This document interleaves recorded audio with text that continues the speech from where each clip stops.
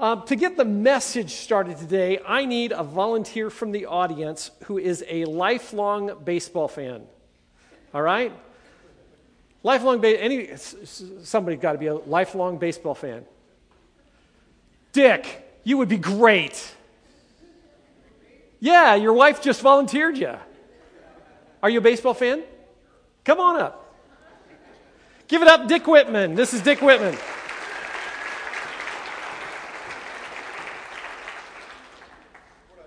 Up here, yeah, absolutely. I'm not going to make any short jokes, so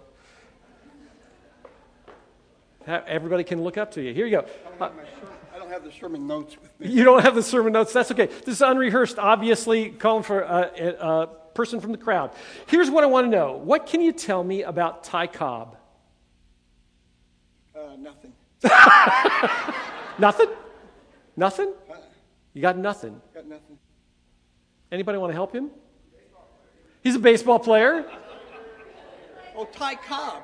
Yeah, what'd I say? Very well, sorry. Oh, Ty Cobb. Ty Cobb, yes. Okay, I know who that is. What can you tell me about him? Great baseball player, great hitter, slid into base with his heels, cleats up. Okay. Yeah, all-time great. All-time. He's in the Hall of Fame. That's the plaque on the left. Lots and lots of records. What else do you know about him? Anything about what kind of man he was or anything? I do not. Okay, that's good. Got anything else? All right. Give it up for Dick.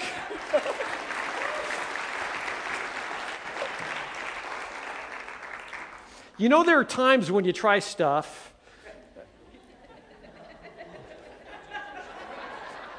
He's my friend, so I appreciate it. Anybody, what do you know about Ty Cobb? Anybody else? He played for Detroit, yep. He was known not to be nice, absolutely. He had a really bad reputation. I asked my wife that question. This is actually several months ago, and she said, he was a really bad guy, wasn't he? And I said, well, maybe. Anybody see the movie Field of Dreams? Ty Cobb is mentioned in Field of Dreams. All those baseball greats come and they say, oh, nobody likes Cobb. He didn't get invited. Anybody see the movie with Tommy Lee Jones, Cobb, from about 10 years ago or so? It was a crazy movie. Here's the deal. If you begin to talk about the life of Ty Cobb, there's this bigger story about what kind of guy he was, that he was this dirty player, that he was mean to people, that he killed 3 people, that he was a racist, all kinds of stuff about Cobb. And what's interesting is most all of that information stems from a biography that was done in 1961, just before Cobb's death, written by a guy named Al Stump. Al Stump was a writer that wrote for a bunch of magazines. He went to go do a ghost autobiography of Ty Cobb and wrote it. And before Cobb died, he sued to have the publication of that autobiography stopped because he didn't think that it was true. It had a lot of stuff in there that wasn't true. Fast forward, last year, a book was written called Ty Cobb, A Terrible Beauty by a guy named Learson, who is a former editor of Sports Illustrated, a senior writer at Newsweek. And what Learson did was when he went to Simon & Schuster and said, I want to write this story about Ty Cobb, he said, what I thought I'd do is that I would just go back and kind of drum up the same stories, find a new story or two, and just kind of give a 50-year later perspective on Cobb's life. And what Learson said was within 2 hours of when he started to do research, he discovered that the reputation of Ty Cobb is inaccurate completely, and that most of it stems to this book by Stump in 61. That as he began to read about the contemporaries of Cobb, people who knew him, who interacted with him, all of the stuff that said he was a really bad guy and a mean guy and a dirty player wasn't true at all. He did slide hard. He slid with his feet up. But he wasn't a dirty player. So you come to a place and you say, well, wait a second. These movies say this book by Stump says this, Learson says something completely different. How do you discern what's real and what's not? How do you tell who's telling the truth? Both of them are supposed to be experts, right? How do you know? Here's the kick for me. How do you know what's true spiritually? In the religious world, how do you know who to trust? Who's telling the truth about God? Muslim imams say one thing. Jewish rabbis say something else. The Pope says one thing. Christian preachers and teachers say something else. The Latter-day Saints elders in Utah say one thing. The Baptists and Presbyterians and Lutherans and Seventh-day Adventists and Charismatic and Pentecostals all say different stuff. How do you know what and who to trust? The Christians at the end of the first century had the exact same questions. Paul had traveled around all of Asia. He had planted all kinds of churches. He had introduced people to Jesus, and they had become followers of him. But Paul had died probably as a martyr. Peter had been the spokesman for the apostles, and he had taught, he had written letters about what it meant to follow Jesus. But Peter had died probably as a martyr. As a matter of fact, all of the apostles had died probably as martyrs, and John's the only one left. In their place had grown up all of this new generation of teachers that were teaching things that sounded kind of right, but seemed different, and followers of Jesus weren't sure what to do with that. They kind of made sense, but they didn't quite match what Peter had said, what Paul had said, what the apostles had said. How do you know what and who to trust? John, in his old age, writes to the Christians in this letter with the desire to answer that very question. If you've got your Bibles, take them out, turn to 1 John chapter 4. If you've got a smartphone, go to the North Point app, and there'll be an outline for the message there, some blanks that you can fill in as well.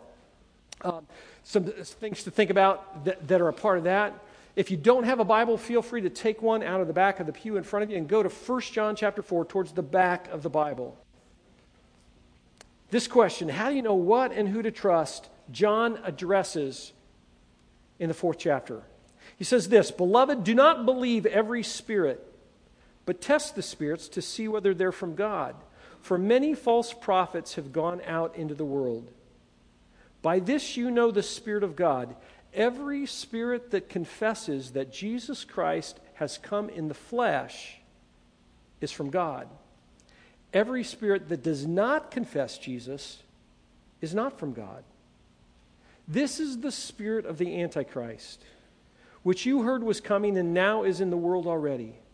Little children, you are from God and have overcome them, for he who is in you is greater than he who is in the world. They're from the world. Therefore, they speak from the world, and the world listens to them. We are from God. Whoever knows God listens to us. Whoever is not from God doesn't listen to us. By this we know the spirit of truth and the spirit of error." Before we jump into the heart of that question, how we can know where truth is, there's an important foundational principle that you've got to get a hold of for this to make sense. It's this: the spirit world is real.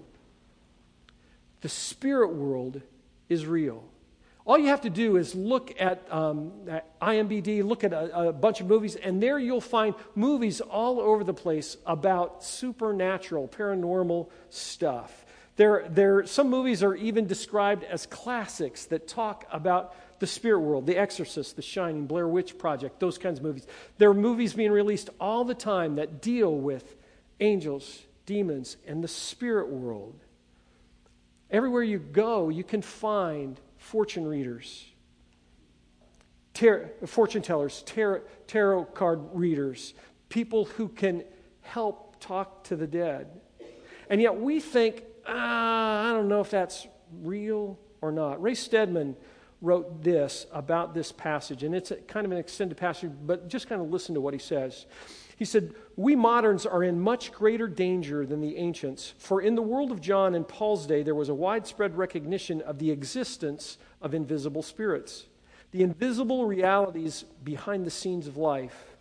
The ancient world recognized these as gods and goddesses and bowed down to them.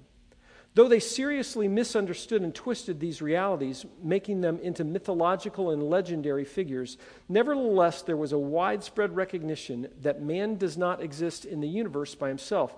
There are superior beings who influence the thinking and attitudes of men everywhere. This kind of teaching was therefore much easier to accept in the first century than it is in our day. In our century, we pride ourselves upon the fact that we have grown beyond this. We have come of age. Man is often intellectually unable to accept this kind of thing today. As a result, we expose ourselves without any defense at all to the control of these evil spirits. But if we're going to follow the words of Jesus Christ, we must accept his explanation of the power behind evil in the world. He makes clear that it comes from a host of evil spirits. Paul says also, we're not contending against flesh and blood, but against principalities, against the power, against the spiritual host of wickedness in the heavenly places. Part of the blindness of our generation is a direct result of man in his arrogance saying, I reject the whole concept of evil spirits and demons. It's intellectually unacceptable to me. The blindness of that attitude precludes any defense against evil. Understand this. This morning, if you say that spirit world doesn't exist, you dismiss the truth of Scripture. In the Old Testament, in 1 Samuel 28, there's an encounter that's described there of Saul with a woman who's described as the witch of Endor, who's a fortune teller, who enables Saul to talk with Samuel after he's died. In 2 Kings 6, Elisha prays to God that his servants' eyes would be opened because they're ready to be destroyed, they think, by this army. And as Elisha prays and God opens the servant's eyes, he can see this host of angels that are there to protect them and to support them. When John said, test the spirits, he was talking about people, but he was also talking about the spirit world as well. Listen to what Paul wrote to the church in Ephesus. Finally, be strong in the Lord and in the strength of his might. Put on the whole armor of God, that you may be able to stand against the schemes of the devil. For we don't wrestle against flesh and blood, but against rulers, against the authorities, against the cosmic powers over this present darkness, against the spiritual forces of evil in the heavenly places. Therefore, take up the whole armor of God, that you may be able to withstand in the evil day. There is this world that we can't see that's very real. The powers of Satan and the powers of God in conflict over our condition, over our spiritual welfare. Don't miss that, because when Paul says test the spirits, he's talking about people, but he's also talking about all of the stuff that's going around us. It's important to know that we can know who's from God and we can know who's not from God in the world around us. We have the ability, God has given us the ability through the power of his Spirit to know who's from God and who's not from God. In verse 6, John said, by this we know the spirit of truth and the spirit of error. John could only say that if that was true. We can know the spirit of truth, the spirit of error, as God's Spirit leads us. I'm an old guy. Some of you are old guys as well. Do you remember the TV show Hogan's Heroes? I loved Hogan's Heroes. You know, Sergeant Schultz was the best. There's this one episode in Hogan's Heroes that, as I was working on the message, I thought, oh, that's a great description of this issue of how do you tell who's good and bad? How do you go through that? This episode of Hogan's Heroes, if you remember, was the Germans, I think probably General Burkholder, knew something was going crazy in Stalag 13. And so they took this German spy and put him in as a POW in Stalag 13. So he becomes a part of Hogan's men. He's there. His English is perfect. He's got this great backstory. But Hogan's guys aren't really sure that this guy is a legitimate American POW. And so they set up to create this test to determine, is this guy good or evil? Anybody remember that episode?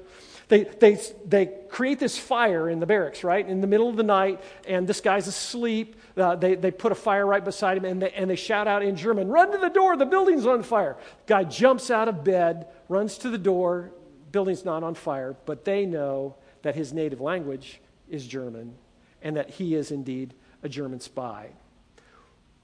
In a world that's crazy in terms of the conflict that's going on, with lots of voices, that sometimes we're not sure which ends up, we can know the voice of God.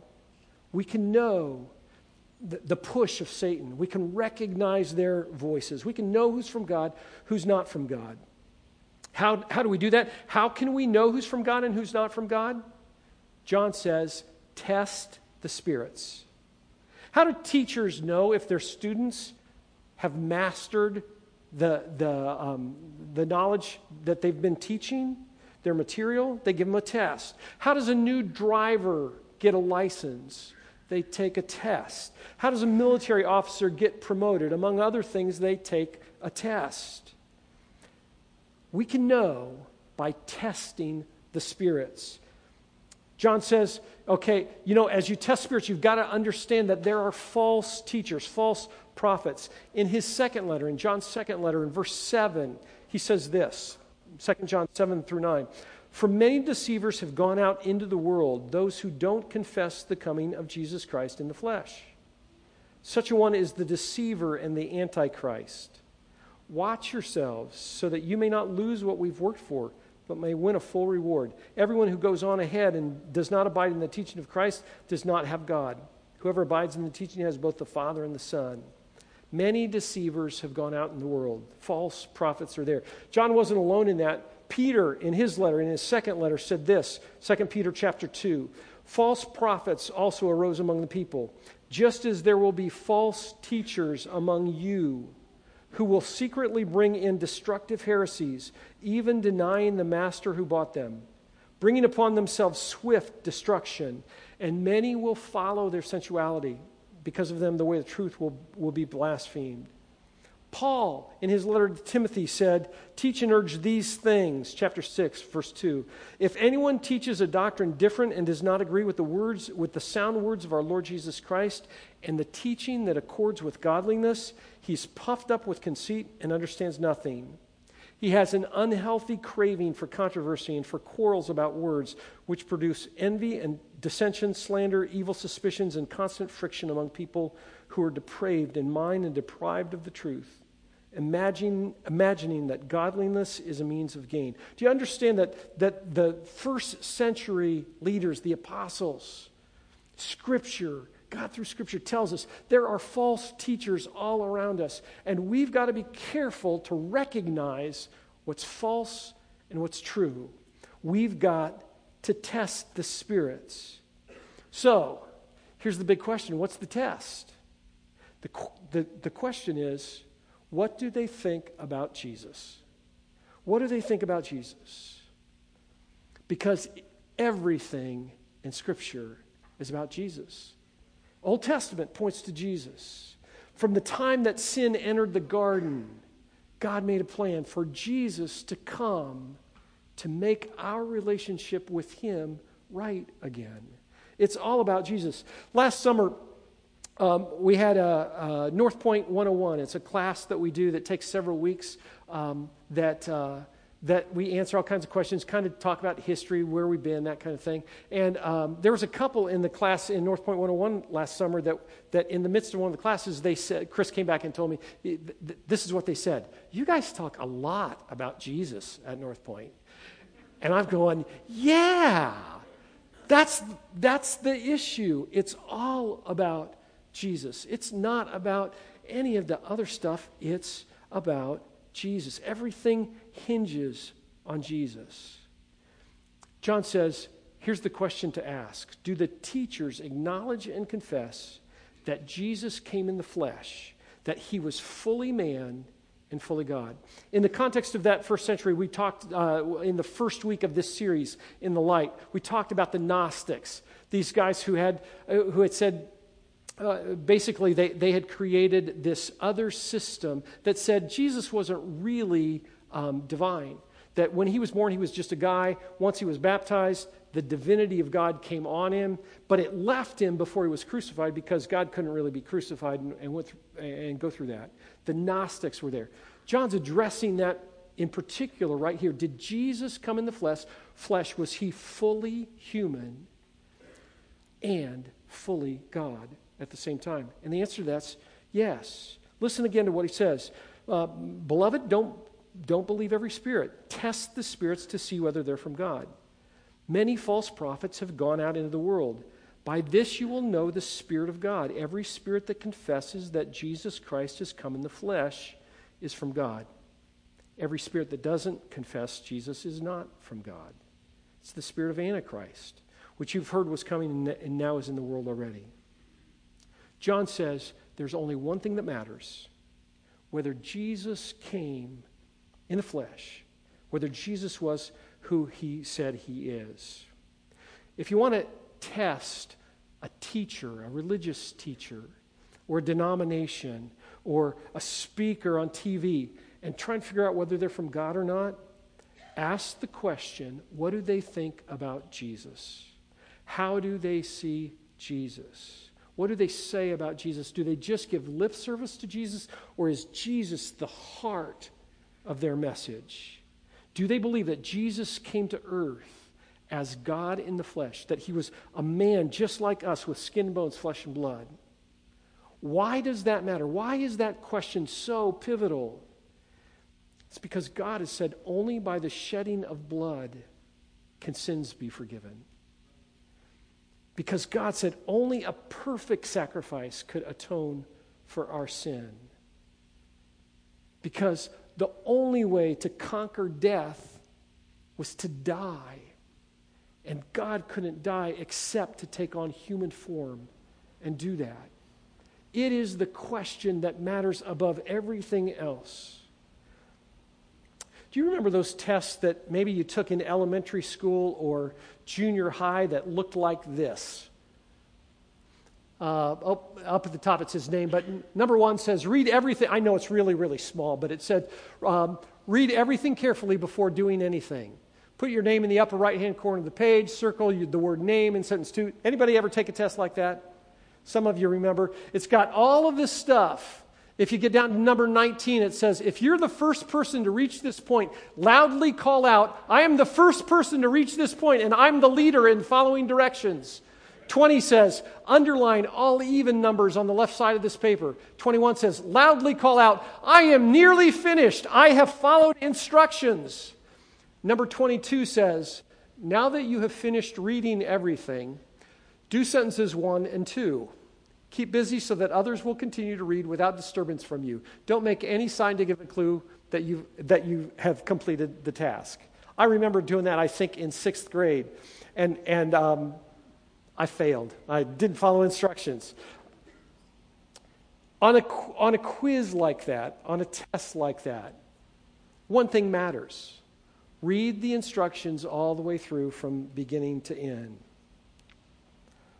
Only one thing matters in all of the talk about religion, in all of the discussion of spirituality, and that question is, what is your take on Jesus? If you want to know who a false teacher is and who is teaching truth, find out what they say about Jesus and how much or how little Jesus is the center of their life. Understand this because in our American culture, particularly in our American church culture, we have given up the responsibility of that task to people like me. Most people listen to a speaker and say, oh, I trust them, so I'm going to listen to what they say. Understand this. We each have a responsibility to test the spirits. If you're serious about following Jesus, you have a responsibility to make sure what I speak from up front here is truth. You have the responsibility to make sure that the guy who you listen to on a podcast or the lady on TV or whoever it is that what they're speaking is truth. We each have that responsibility. Don't give that away to anyone, and don't not take that seriously, because we can know the difference between God's Spirit and Satan's. Charles Spurgeon, a famous preacher, said this: discernment is not simply a matter of telling the difference between right and wrong. Rather, it's the difference between right and almost right. So what do we do? What do we do? How do we test the spirits? Let me give you three things. First thing comes from John in his second letter. It's a passage I read just a little bit ago. 2 John, beginning in verse 7. Deceivers have gone into the world, those who don't confess the coming of Jesus Christ in the flesh. Such one is a deceiver, the Antichrist. Here's what he says in verse 8. Watch yourselves. Watch yourselves so that you may not lose what we have worked for, but may win a full reward. Everyone who goes on ahead and doesn't abide in the teachings of Christ does not have God. The first thing is that we've got to be vigilant in terms of our spiritual development. We've got to be vigilant about what we take in and comparing it with Scripture. Watch yourselves. In the book of Jude, the next to the last book in the Bible, Jude says this: Beloved, although I was very eager to write to you about our common salvation, I found it necessary to write appealing to you to contend for the faith that was once for all delivered to the saints. Certain people have crept in unnoticed who long ago were designated for condemnation, ungodly people who pervert the grace of God into sensuality and deny our only Master and Lord Jesus Christ. Jude says, hey, here's the deal. Watch what's going on around you and contend for the faith. Don't be afraid to jump into a conversation and to study the Scriptures, to dig into them and contend for the faith that was delivered once for all to the saints. Luke, in Acts 17, as he writes the biography of the church, says this in Acts 17. Now the Berean Jews were of more noble character than those in Thessalonica, for they received the message with great eagerness and examined the Scriptures every day to see if what Paul said was true. Here's the deal. We have this responsibility, if we're serious about telling the difference between God and Satan in our teaching and in the things that we hear, we have the responsibility to dive into Scripture and to examine Scripture on a daily basis, to allow God's Word to jump into us. And when we hear things, to look to Scripture to determine whether or not they're true. It's important to have good teaching to grow spiritually. It's important to have that from mentors, from your life group, from podcasts and conferences and teachers and preachers. But it's critical to make sure that it is good teaching to grow spiritually, to make sure that it's consistent with all of God's Word. Do you want to be able to recognize false teachers? Don't look at their methodology or the man or their spiritual giftedness. Look at the content of the message.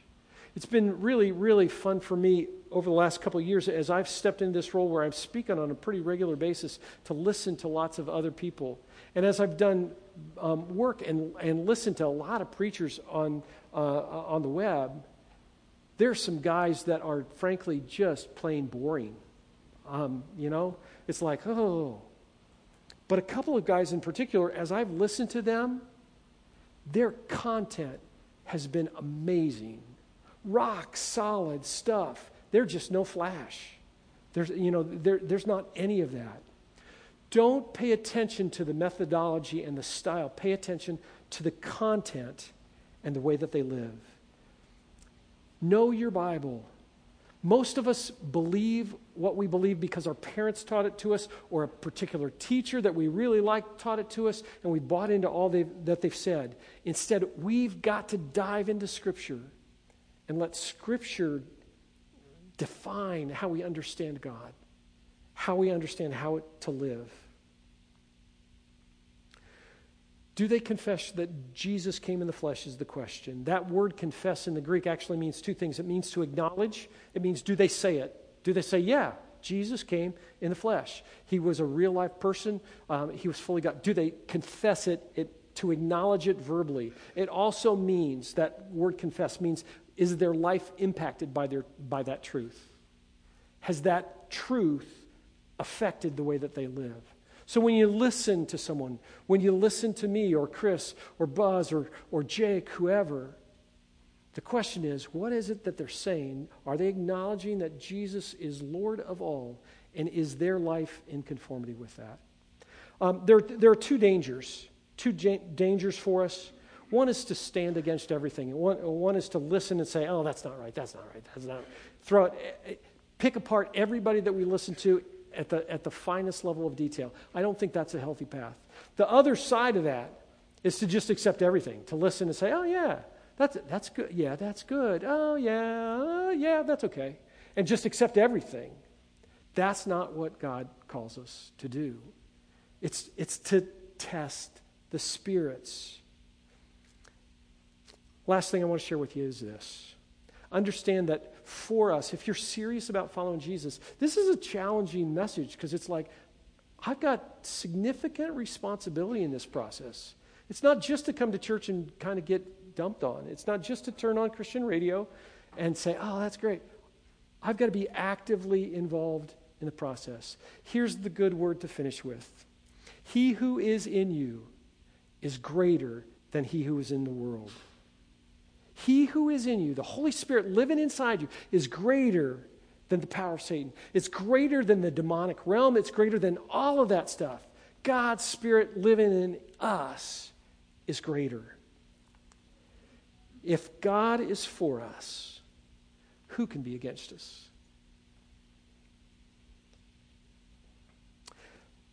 In the movie Field of Dreams that I mentioned about baseball and all that stuff, Shoeless Joe Jackson says none of the players liked Cobb. That's why he wasn't invited. In the 96 movie Cobb that starred Tommy Lee Jones, Al Stump, the writer of the biography in 61, was still alive. And Al Stump was a consultant for that film. And there was a place that they needed something. And Stump said, let's just make Cobb try and rape this woman in Las Vegas. Made it up out of nowhere. There was no substance to that incident at all. Our perceptions of Ty Cobb are made up largely based on what we've heard, what we've read, most of which stem back to Al Stump, a guy who was repeatedly fired for not telling the truth. There's a phrase that we know, that we've heard, that is this: a lie told often enough becomes the truth. That interestingly enough, that phrase, a lie told often enough becomes the truth, is often attributed to Vladimir Lenin, but it's not substantiated anyplace. I just find that ironic. That everybody says, oh, that's by Lenin, but nobody ever heard Lenin say that. William James, however, said something similar. William James wrote, there's nothing so absurd that if you repeat it often enough, people will believe it. Here's the challenge. I think there's a lot of stuff that we just accept because we keep hearing the same message over and over again from Christian teachers, from the Christian world, from all kinds of stuff. I don't want to point at those things because I think the challenge for all of us is to dive into Scripture to be able to discern what those kinds of things are. The challenge, do we believe everything that we hear about Jesus? Do we accept everything that a preacher or a religion or a denomination teaches? Or do we test the spirits? John lived at a time when teachers said what people wanted to hear and it tickled their ears. The result was that, as Scripture says, they were tossed around by every wind of doctrine. John recognized that threat and taught clearly, test the spirits. Ask if Jesus came in the flesh. Because it's all about Jesus. Jesus is our only hope. Jesus is our only advocate before the Father. Jesus is our only Savior. Jesus is the way, the truth, and the life. Jesus is the King of kings and Lord of lords. Let's pray.